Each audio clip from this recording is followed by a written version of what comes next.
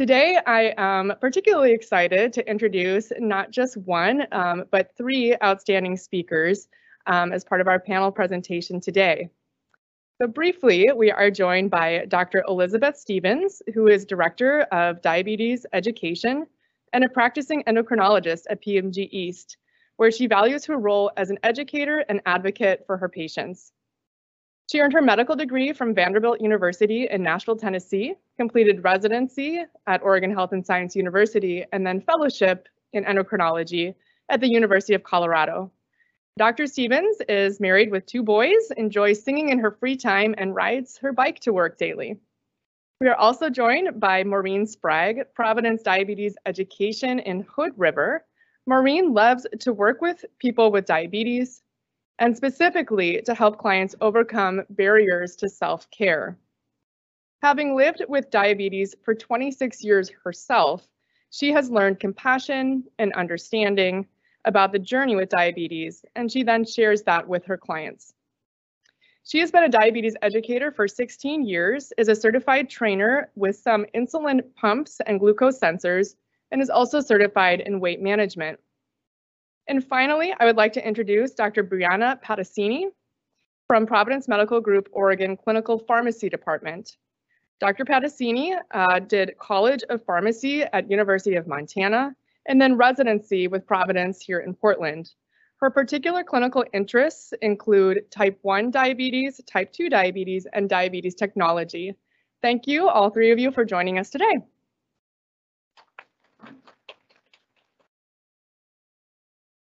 Well, thank you, Laura, for that kind introduction. I know it's a mouthful with 3 of us. And I've really been looking forward to it. And also thank you for letting us do this presentation in November, which is Diabetes Awareness Month, as you can see up here. I've really been looking forward to doing this presentation with my wonderful colleagues. And what I wanted to start with is diabetes, in my mind, is a team sport. So if you live with type 1 or type 2 diabetes, and today we're going to be focusing on type 1, it tends to go better, in my experience, for people living with type 1 diabetes if you have a team.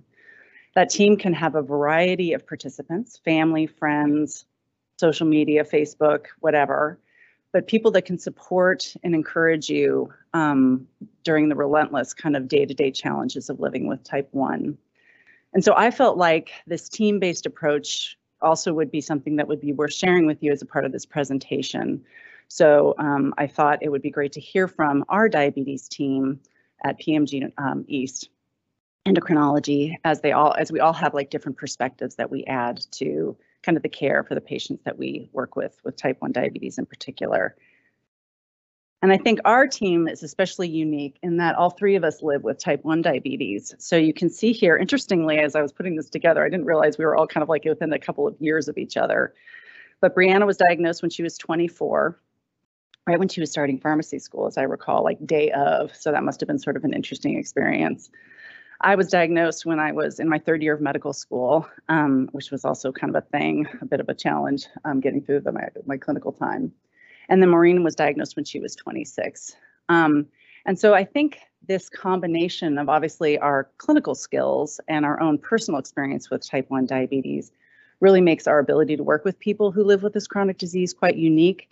Often people, we don't, obviously share that from the get-go, although it can be useful in a lot of circumstances to kind of get past a few barriers if we can sort of tell people that we know where they're coming from.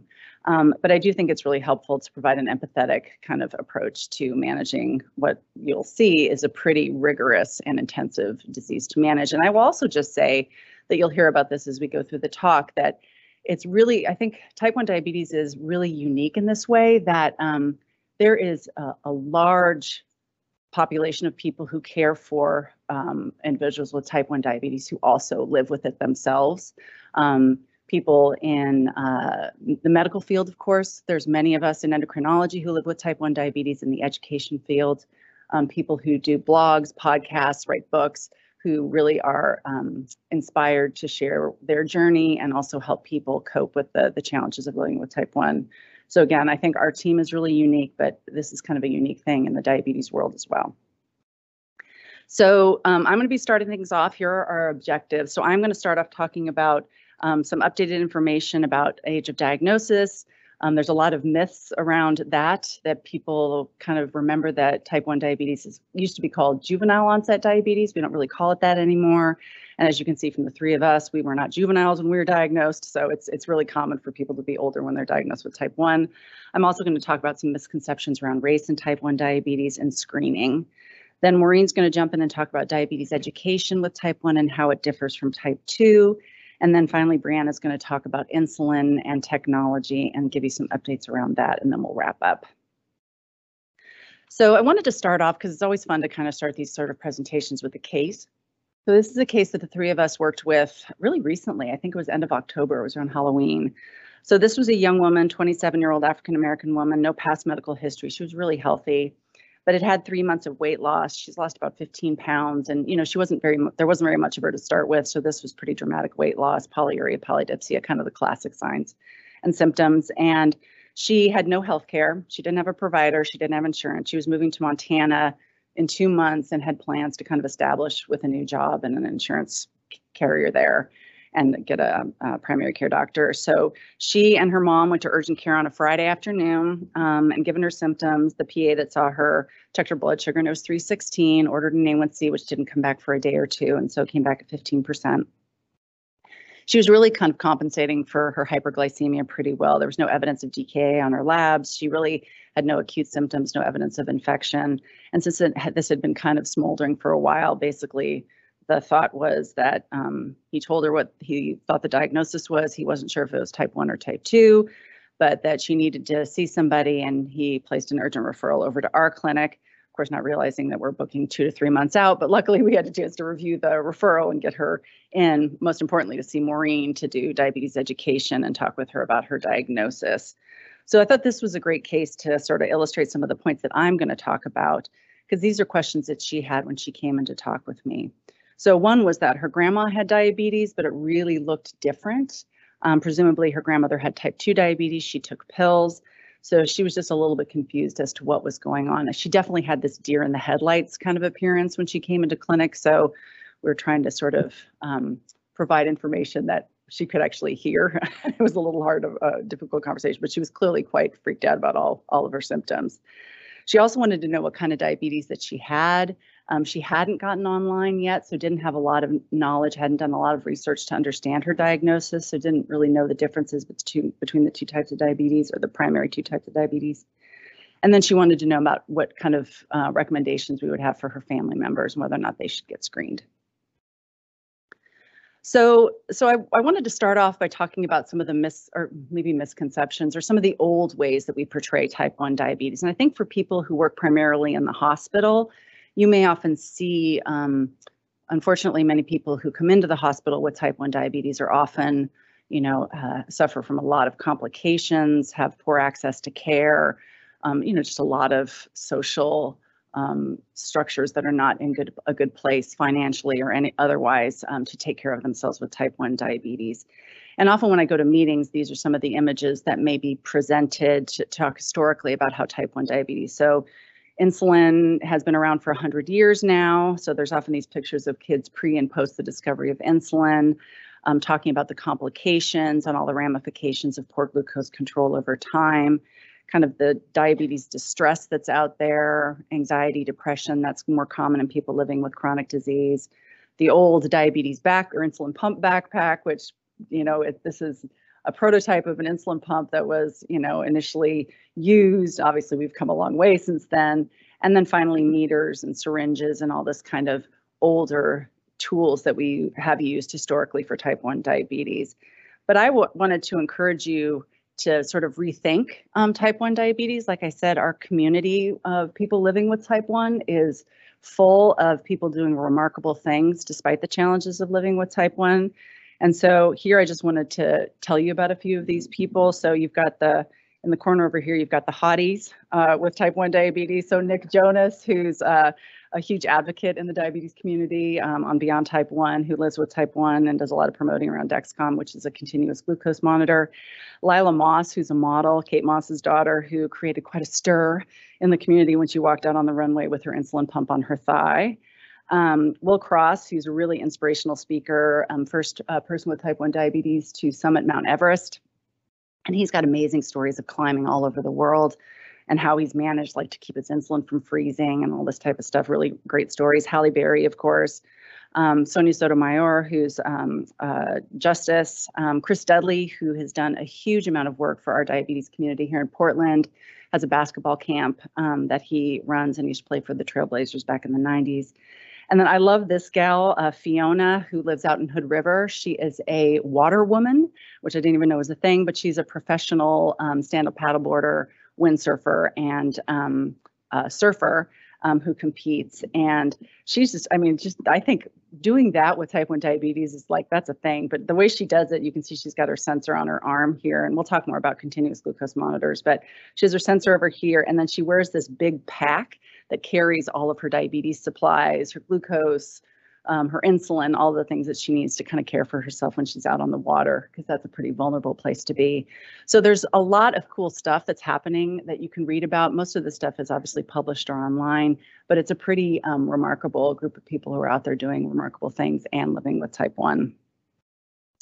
So to jump into some of the statistics around type 1 diabetes, it's still a pretty uncommon disease. About 1.5 million people in the United States live with type 1 diabetes, and about 64,000 people are diagnosed each year.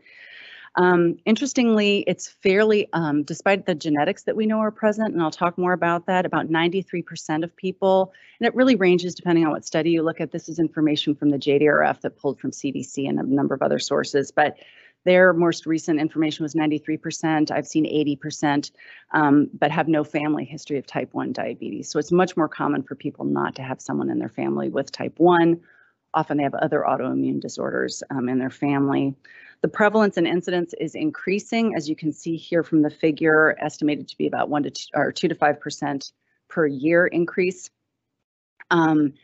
And then on average, there's a significant amount of healthy life that is lost once you're diagnosed with type 1 diabetes. In my experience, that really ranges from people who've had haven't had access to good care, who have a lot of quality life lost, a lot of expenses in the hospital a lot, compared with people who may have access to resources, who are very engaged, who do quite well with living with their type 1. But on average, I would imagine there are a number of years that are lost living with type 1 diabetes. And then finally, it's an expensive disorder, and there's quite a bit of cost that's affected by living with type 1. I think it's interesting to explore why that we're seeing an increase in this disorder in the world. So we know that type 1 diabetes, there's an interplay, just like with all autoimmune disorder, there's a genetic predisposition, and then there's some sort of immunologic kind of impact that causes the disease to occur. What triggers that immunology isn't really well understood, but this figure outlines just some of the ideas behind or the associations that have been seen in published studies. So infections are associated with kind of the development of type 1 diabetes, and there's thoughts that these exposures to especially viruses is what stimulates the immunologic response that causes beta cell destruction. There's also associations with cow's milk and certain dietary exposures. Weight probably causes some stress on the beta cell, so that may increase your risk of developing type 1 diabetes. And then, of course, there's associations, just like everything, with vitamin D. Vitamin D seems to be the cause for everything, breastfeeding, et cetera. So there's a variety of different probably exposures and environmental triggers that lead to the development of the antibodies that are associated in the inflammation that happens in the beta cell. But despite all this, it continues to be a pretty uncommon disorder, as I already mentioned. So if you have no family history, your risk of getting type 1 is about 0.4%. It increases about 10 to 15-fold if you have a family member with type 1 diabetes. And that's where most of the research has been, is in family members with type 1, because again, it's so uncommon. It's more common in men or fathers with type 1 diabetes to have children with type 1. And then for families where both parents have type 1, it's up to 30%. So definitely there are genes involved, but it's still pretty uncommon.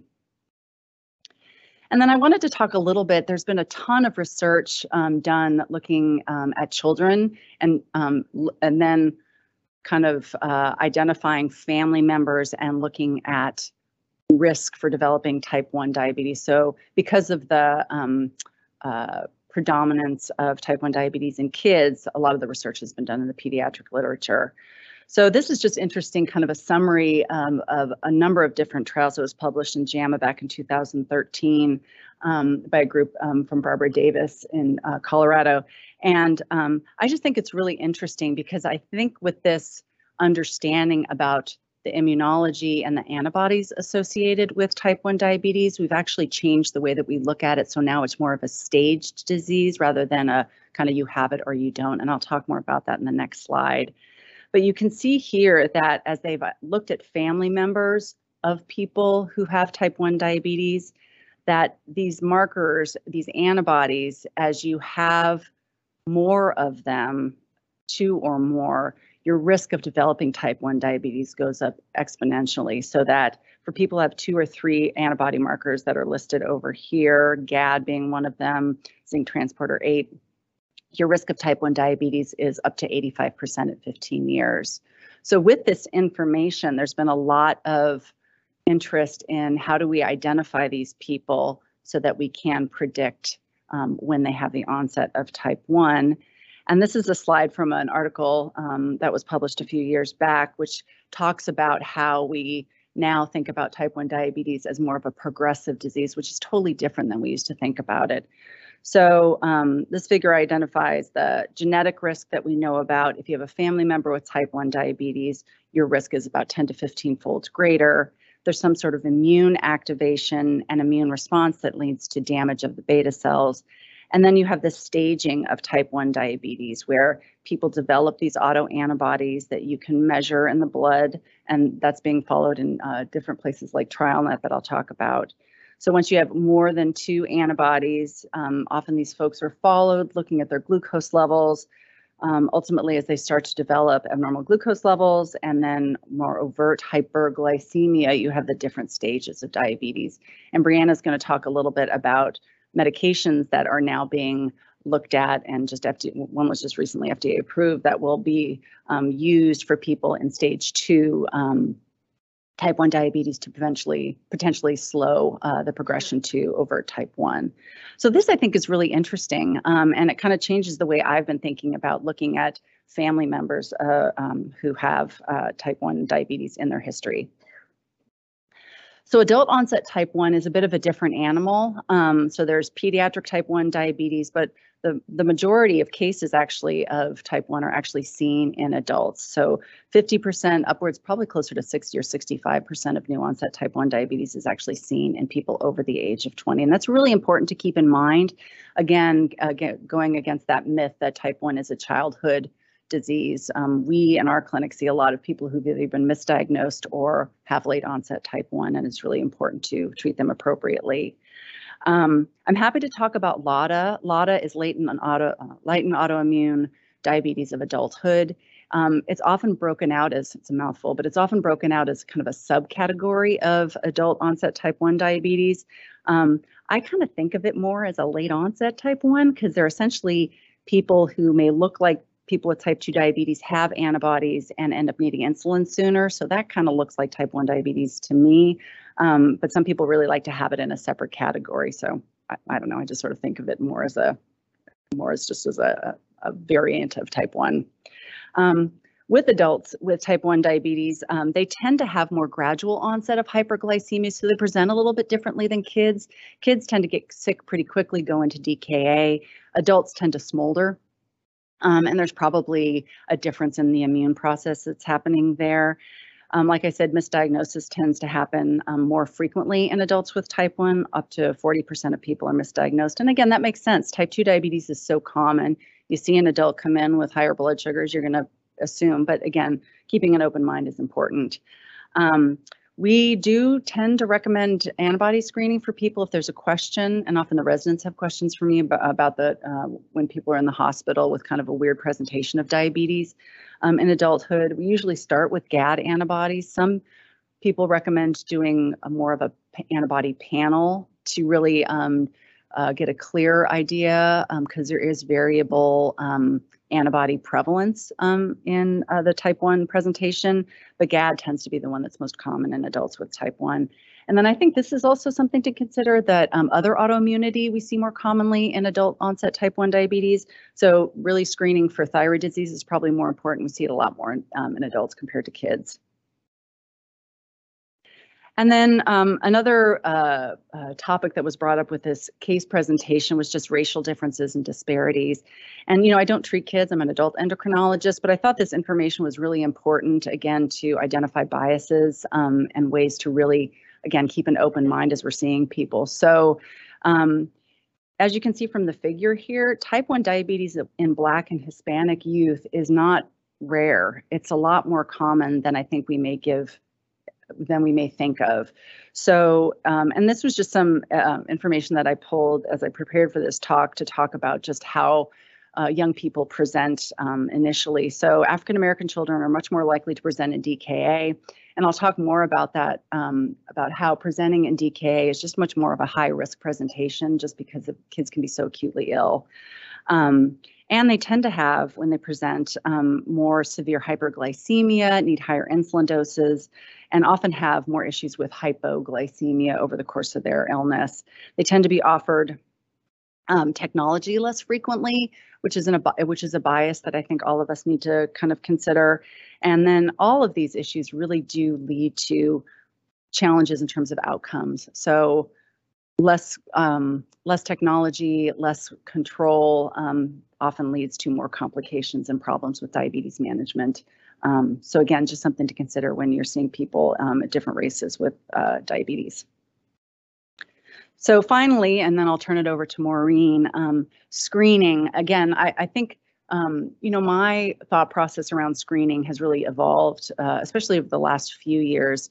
So, I have 2 kids, and, when they were born, 15, 17 years ago, I thought a lot about getting my kids screened for antibodies for type 1 diabetes. And the reason why I didn't was because what are we going to do with that information? So at that point, I really had this bias that, I would worry, I would think about, and I had met this woman at a meeting once who just talked about her anxiety after knowing that her kids had positive antibodies. And I think there's data that actually does show that the first year after kids are identified with having antibodies, there is a real uptick in anxiety in parents, and that makes sense.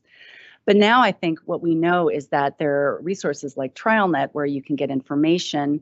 And as we'll learn, now there are interventions and things that we can do that may help those kids who are at high risk for developing type 1. So that landscape has really changed. This data was also really interesting from DAISY and the baby DIAB trials, which really showed that identifying these kids with antibodies actually led them to have fewer hospitalizations, less DKA, and kind of just better management from the get-go. So again, I think that's a reason why for the patient that we talked about, I would recommend that she get her brother screened, potentially through an organization like TrialNet, where they'll do it for low cost or for free. So I just think this has really changed over the last few years. And now Maureen's going to come up and talk to you about mealtime insulin management.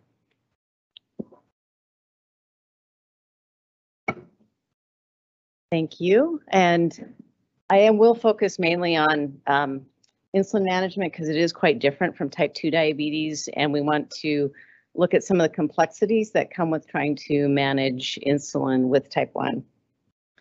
And I want to start by just reviewing some recommendations that came out in a consensus report for the management of type 1 diabetes in adults.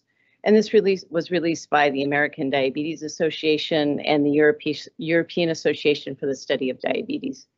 And in this report, they recommend that the goals of nutrition therapy be to promote healthy eating patterns. And notice it says patterns and not pattern, because there's multiple ways to approach this. And that these patterns, though, emphasize a variety of foods to not only improve overall health, but to improve those parameters that we look at for type 1 diabetes, including A1C, blood pressure, cholesterol, and maintaining a healthy weight. They also emphasize the importance of individualizing these eating plans to take into consideration personal preference, cultural preference, health literacy, and also socioeconomic status. And then they also recommended the importance of focusing on matching insulin doses with meal composition through advanced carbohydrate counting. that's really kind of the gold standard that we want to move towards, is if we can get people with type 1 diabetes to be able to carb count, that can make a big difference.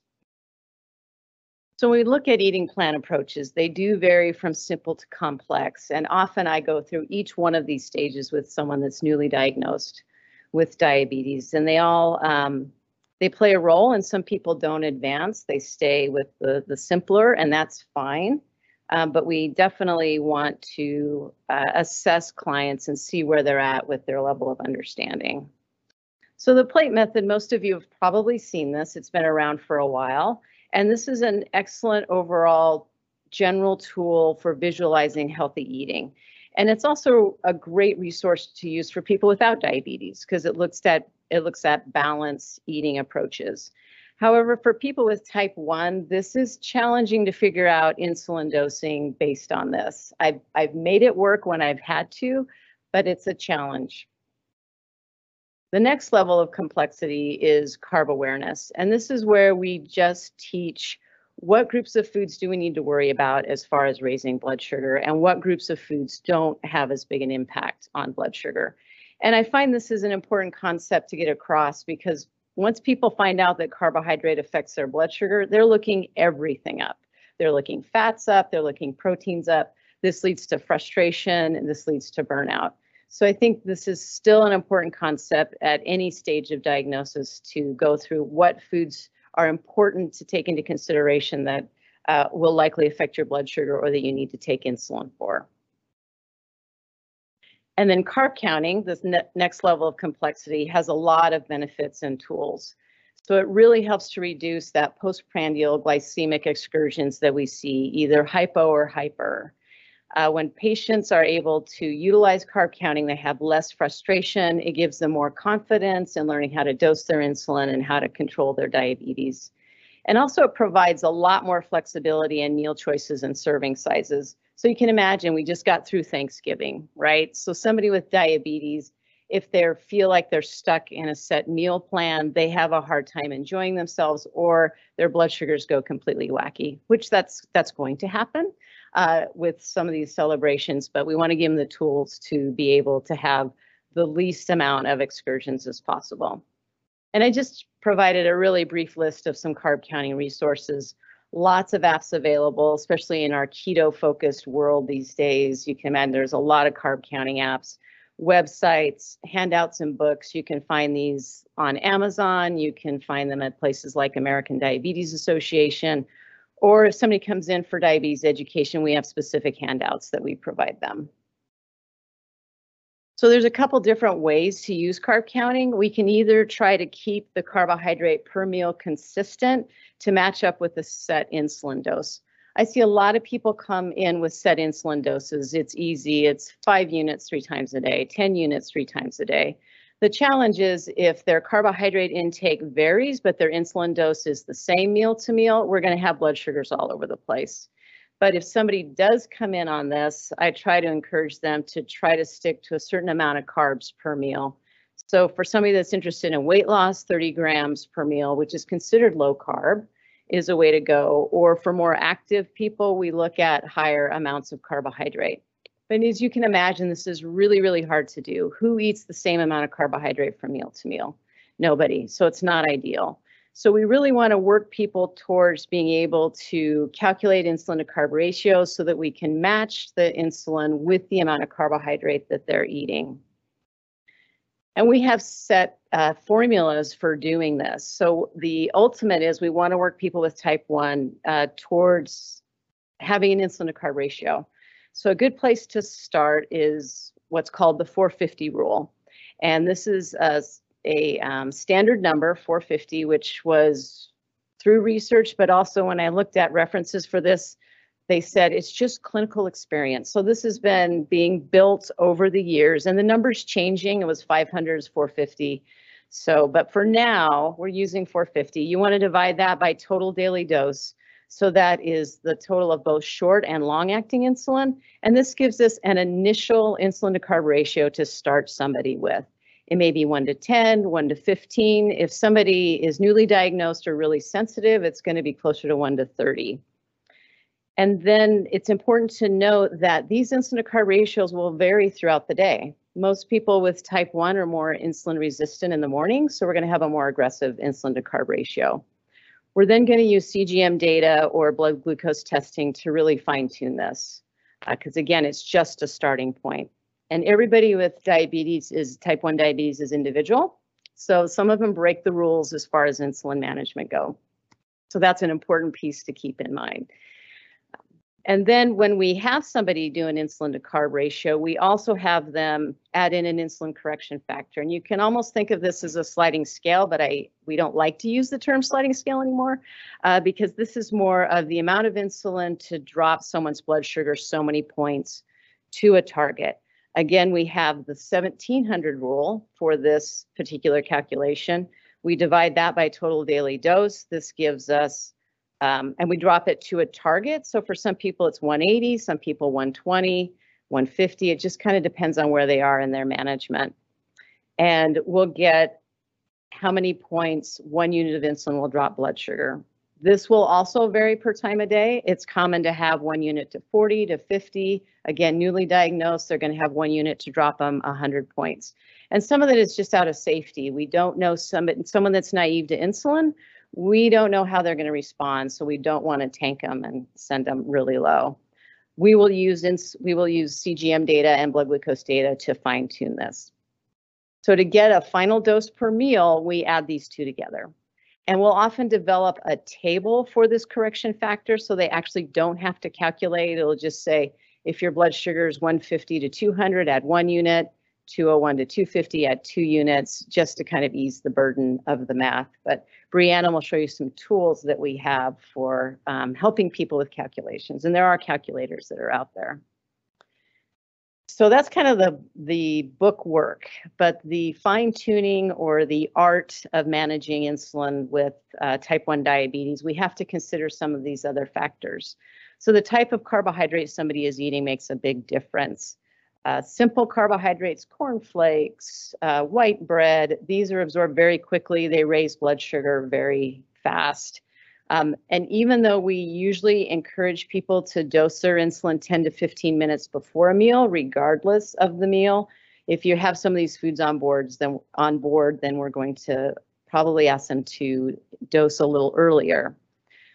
So the higher fiber foods, they actually slow digestion, they slow the rise of blood sugar. So it allows for a better matching of insulin to the food absorption or the carbohydrate absorption. So the higher the fiber, the better is what I say. We don't necessarily have to count the fiber grams, but we just want more whole foods.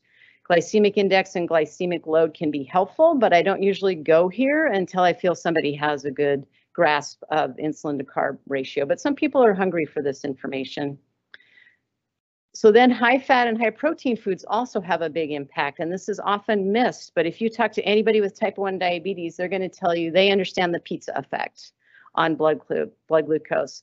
And this is because high fat slows down the release of carbohydrate from the stomach, and it slows the rise of blood sugar. Protein has a delayed rise in glucose, and some of that is hormone based.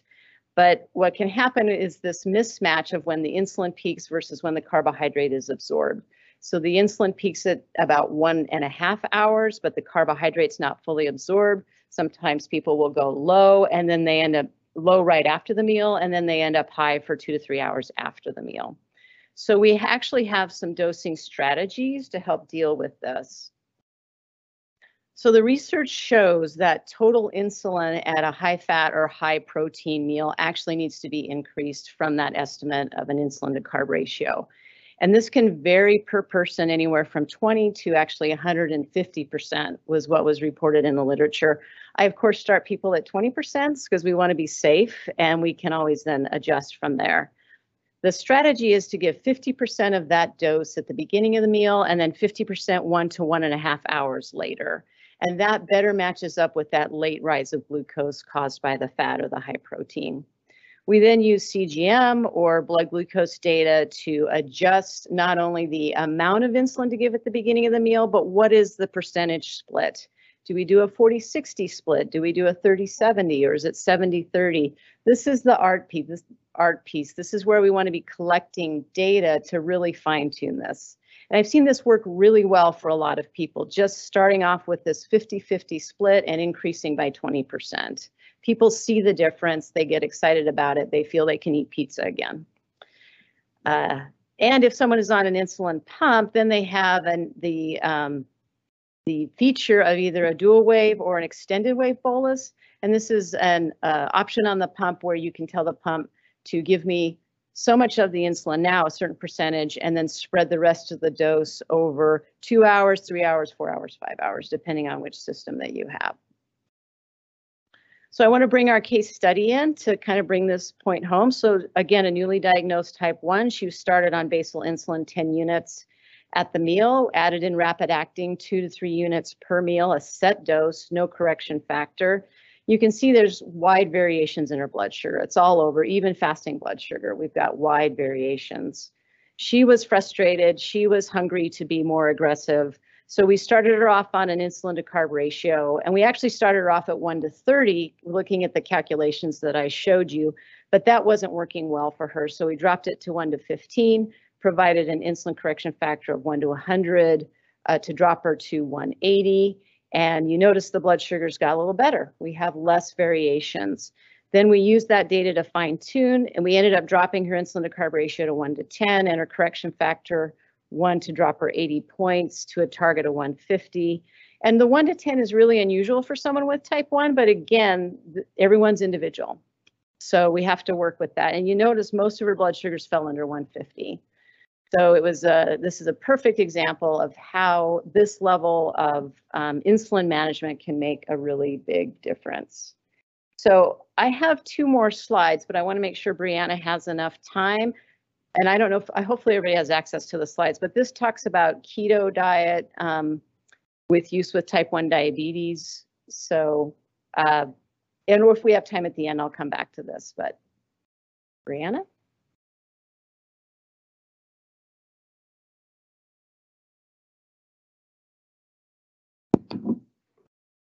All right. So I'm going to finish up talking about some other elements of medications in type 1 diabetes as well as technology. So starting off with basal insulins, as Maureen nicely covered all of the bolus insulin information. Important to know that there's many basal insulins out there. Most of them are very similar. So I just wanted to point out 2 that I think are a little bit different. So Levemir or insulin detamir has a dose-dependent duration of action. So in patients that are very insulin sensitive, so require very low doses, the duration of action of Levemir is much less than 24 hours, so typically need twice daily dosing in these patients. And then the other one is on the other end of the spectrum, Tresiba, which is an ultra long-acting insulin, a 42-hour duration of action. So it's important with this one to wait at least 3 to 4 days between adjustments, because that takes that long to get to steady state. And to also think about it when you're needing to switch off or change this dose. So peri-procedurally, if you're wanting to reduce this dose, Tresiba, you've got to think about it at least 48 hours in advance to actually have the impact at the time of the procedure when you want it. And then if you are switching to or from other basal insulins, such as coming into the hospital, switching to formulary insulin glargine, you've got to account for still having Tresiba effect on board that first day. So think about doing something more like 50% of the dose of insulin glargine day 1, and then day 2 can actually go to the full dose of insulin glargine. So just some interesting things to think about with these ones, and it's going to probably get more complicated as in development is once weekly insulins. So insulin icodec and BIF insulin are coming, and we will see how that really affects how we need to think about these sorts of things. The other thing I wanted to talk about a little bit was dosing of the basal insulin. So really what you're trying to do with basal insulin is just have a steady effect on glucose. And you can see in that top CGM profile, during the overnight hours, it's really very stable. That's what you're looking for. This patient's having stable basal and overnight pattern, but significant prandial elevation. And if you attempt to lower the prandial elevation by increasing the basal, then you're going to over-basalize them, which puts them at risk of fasting hypoglycemia.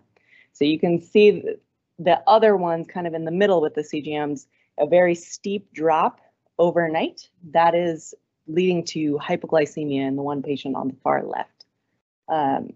You can look at this anytime that the patient is fasting to really see it most easily, whether you're using CGM or even if you're doing finger stick monitoring, to be able to tell of does the basal dose need to actually be decreased. And sources vary on this. Generally, you want the change in glucose while fasting to be less than 30 to 50 milligrams per deciliter. If it's more than that, then the basal dose needs to be adjusted. And you can see at the bottom one where the basal is actually trending up. So that would be a time that you would think about increasing the dose of the basal insulin.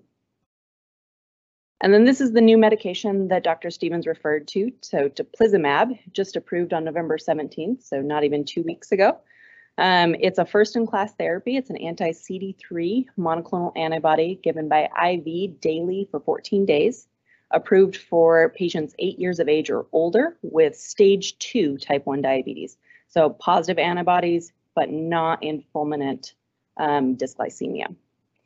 There was a median 2-year delay of onset of clinical type 1 diabetes in these trials, so 60 months with teplizumab versus 27 months with placebo.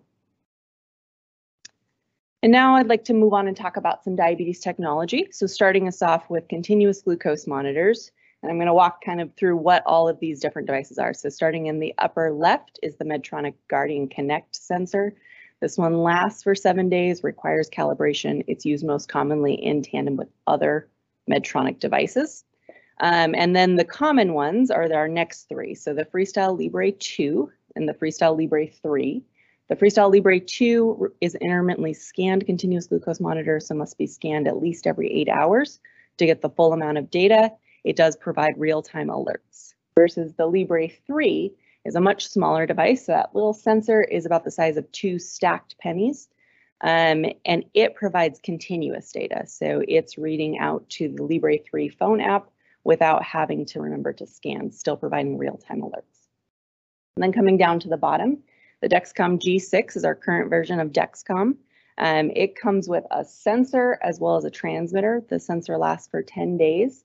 And it works with many different systems. So it works with the receiver and the phone and the smartwatch you see there, but also with many of the integrated pumps and insulin pens that I'll talk about next. The one in the bottom middle is the Dexcom G7. This is not currently on the market, but the next iteration we're expecting to come, which will be nice to have a smaller and not having 2 components, which will be good for patients. And then the last one is the Eversense Senseonics. So that is an implantable CGM. The small little device you see in there is implanted, and then the black transmitter device is placed over the top of the skin to be able to read out. I honestly have not seen very many people on the Eversense at this point.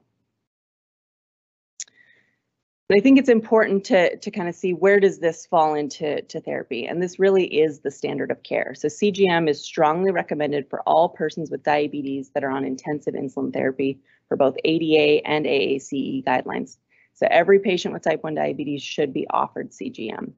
And looking at the prevalence of it, you can see on this Type 1 Diabetes Exchange collaborative data that it went from 59% in 2016 to 72% of patients living with type 1 diabetes using a CGM. And breaking the data down a little bit further, there was a study looking at 8 of the clinics that are part of that collaborative, and they estimated in that population that it was around 48%. But what I found interesting about their data is they really talked about the disparities. So 50% of non-Hispanic whites in this population had CGM, but only 18% of non-Hispanic blacks and 38% of Hispanics. And what they found is that these patients may have had the same access, but they were not offered to all of the patients. So making sure that it is something that's standard for all patients with type 1 diabetes. And they saw important outcomes. So DKA and severe hypoglycemia was significantly higher in those patients not using CGM. And the median A1C was also higher in those patients. And this graphic shows you that across the age span, that remains true. So A1C is lower in patients using CGM than in those not using CGM. And last about CGMs is really thinking about how do you choose? And insurance definitely plays a role, patient preference as well. But the other things to think about is if you are using any other pieces of diabetes technology, does the CGM pair with that? Or do they have the compatibility to use the app on their phone? These are all things that can really guide you towards choosing a specific CGM. Cost can be a big factor. Freestyle Libre is significantly lower cost than the Dexcom G6. So in some patients, that's going to be the better option. Complexity of the device, and that really depends on the patient of what complexity makes the most difference. So the Libre 2 requiring frequent scanning, somebody that's already having difficulty with adherence, that's also probably going to be impacted, versus the Dexcom G6 that has all these different components and having to put it all together. For other patients, that may be the thing that's more complex. And then for us, really, are we able to even see that data, be able to adjust anything based on it? So if they can use it, but they can't actually share that data with you, it's helpful for them in day-to-day management, but you're not really able to use it. And then moving us on to insulin delivery devices. So insulin pumps, smart insulin pens, and at the bottom is kind of the insulin patch pumps that are not necessarily smart. So these ones do not have any sort of outside controller, and they're more in set daily doses. The InPen or Smart Insulin Pen works with an app. It functions like a normal insulin pen, but does allow for half-unit dosing. Uses cartridges of insulin, and so you have to look for the insulin that have those specific cartridges, and it can pair with a CGM. People that I think about this for is somebody that maybe needs or wants help with insulin dose tracking or dose calculation, as the app can have things like carb ratios, can have relative doses, correction factors that the patient's able to input, and the app does the math for them. And it also reduces risk of insulin stacking, as with that tracking, it tracks the active insulin time and can predict if they're going to stack it, if there's still insulin around. Another important thing for many people is just reducing that risk of an accidental duplicate or missed dose, because they can look back and see, did I take this dose? And lastly is you can have alerts and reminders in here to really help with adherence to what's a pretty complex regimen. And then lastly is our insulin pumps. So things to think about with if an insulin pump is appropriate. One is coverage and affordability. Insulin pumps are not low cost, so it's not appropriate for all patients. Insulin requirements and pump reservoir limits. Most of these pumps take 200 to 300 units, so depending on how much insulin your patient is using, the reservoir may be too small and they have to change out much more frequently than the 72 hours, which is normal. Or in somebody that's really insulin sensitive, that it may be wasting a lot of insulin. So like the Omnipod requires 85 units to start it. If you're only using 10 units a day, that means you're wasting quite a bit of insulin when it expires at 72 hours. They need to be able to safely manage the device, and they need to be monitoring glucose very frequently. An insulin pump is a very intensive insulin management device, and so it requires sometimes more effort than with insulin pens. Most insulin pumps are going to use carb ratio, correction factor, and calculate doses. They're going to be delivering basal at a continuous rate and bolus, but both using only rapid-acting insulin. I put this in here because I think that it's helpful when you're ordering these insulins to know what dose to even shoot for. You need to use the total daily dose, but add extra. I typically recommend 10 to 15 units above their average total daily dose for a max daily. So they're getting an appropriate amount of insulin.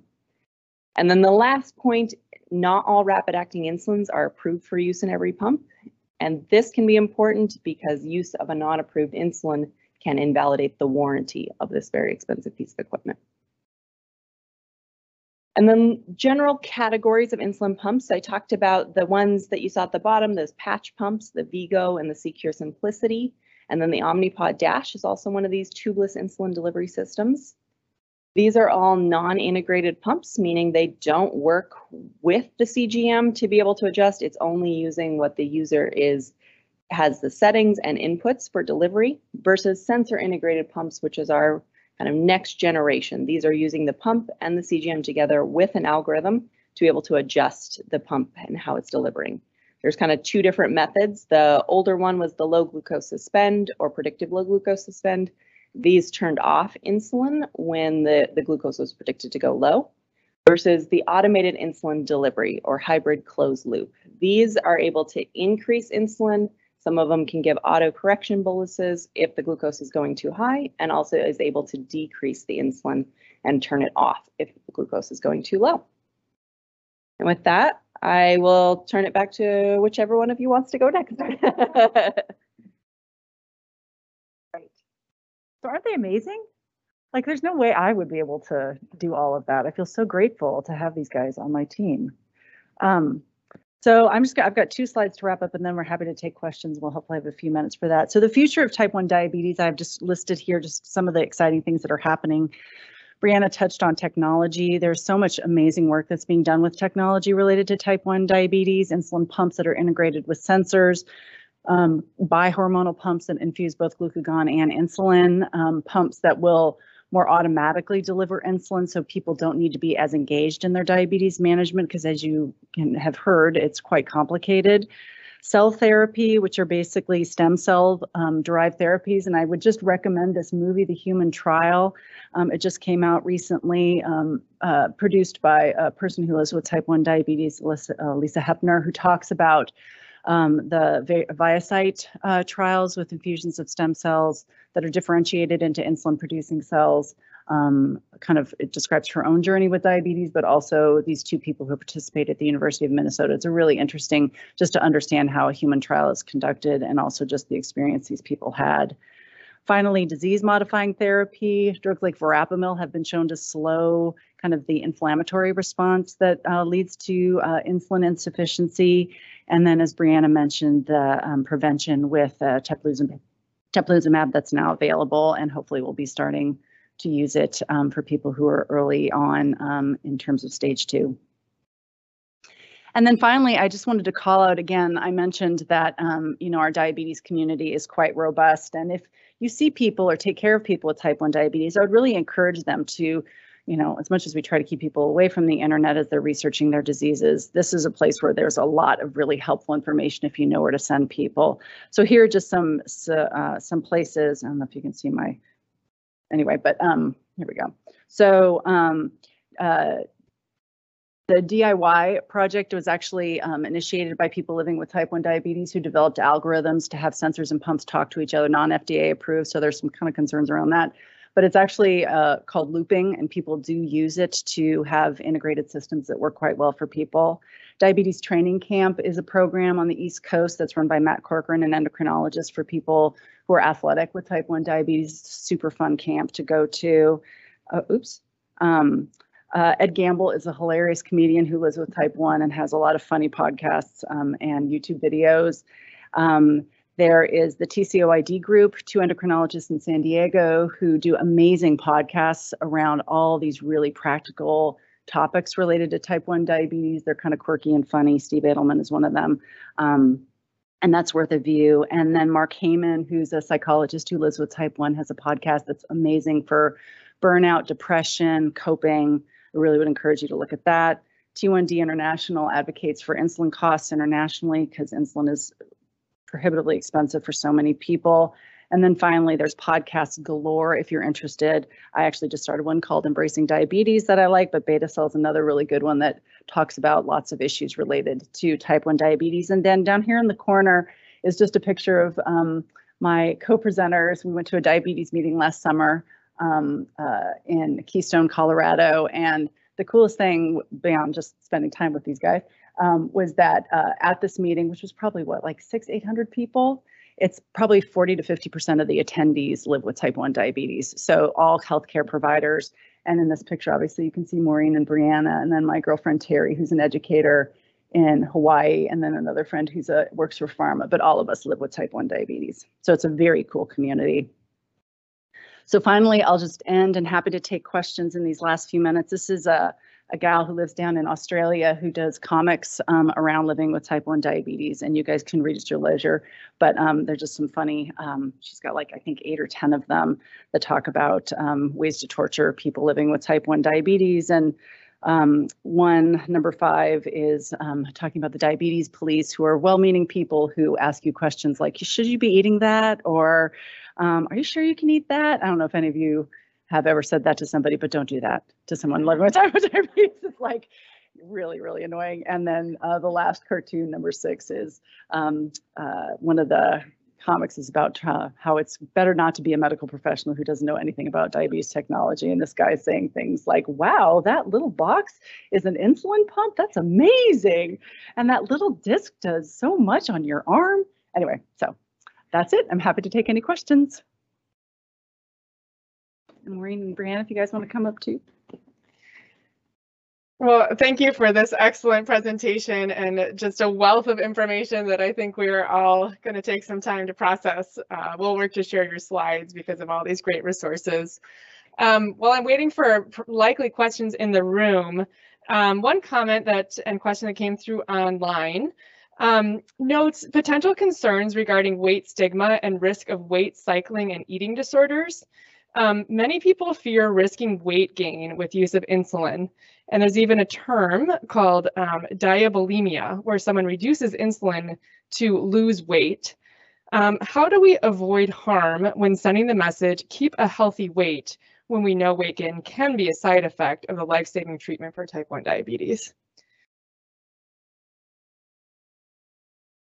So my general approach is actually not to focus on weight, but to look at healthy eating in general, regardless of size, and then also focusing on what are the goals? So if somebody has blood sugar goals that we want to, they want better control, I tend to focus on that. A side effect of that is healthy weight. So that's how I try to avoid the stigma. If somebody actually voices some of these behaviors, then we definitely address it. So if we have some restriction or reducing insulin, then we talk about certainly the complications, but also maybe about getting some counseling around that, because we're not going to be able to move forward if they're not able to move beyond some of the weight stigma issues. And I would also just add that there's this is a really common issue in the diabetes community, and especially in younger people, young women. But I see lots of people who struggle with it because the weight gain can be so profound, especially after diagnosis. So I would say there are a lot of resources out there, specifically mental health people who have training in type 1 diabetes and eating disorders. And then for weight-related issues, one of the interesting things that we're doing more of, not for people obviously who are restricting and have other bigger fish to fry, but using GLP-1s. They haven't technically been studied, or they haven't been approved for use. They've been studied in type 1 diabetes, and they can be a really helpful tool. Because just like everybody, people with type 1 diabetes have weight issues too. So I think offering those to people if they can get them covered can be really helpful. Thank you so much. I'll turn to see if we have any questions live here in the room. This is amazing. So I have 2 questions. One is, do you know if the T1 International, is anybody looking at heat stable insulins? Since I volunteer in Africa, and that is one of the big issues, is that without refrigeration, there's a lot of issues around preserving the insulin. I know that there's a lot of research going into the different kind of making glucagon heat stable, so I would assume they've also looked at insulin, but I'm not aware of any actual trials.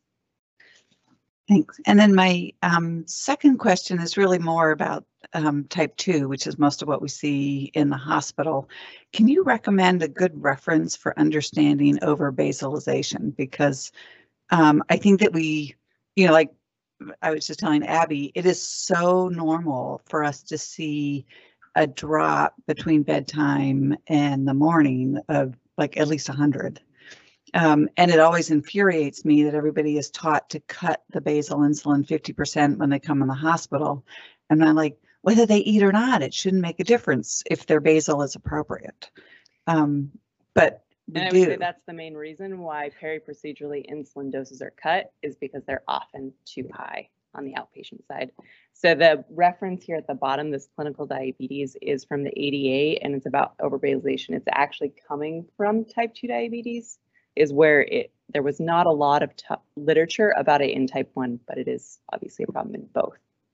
So ADA has several papers about overbasalization. Great, many thanks. Well, I will acknowledge that we are right at the top of the hour, 9 o'clock. Thank you to our speakers.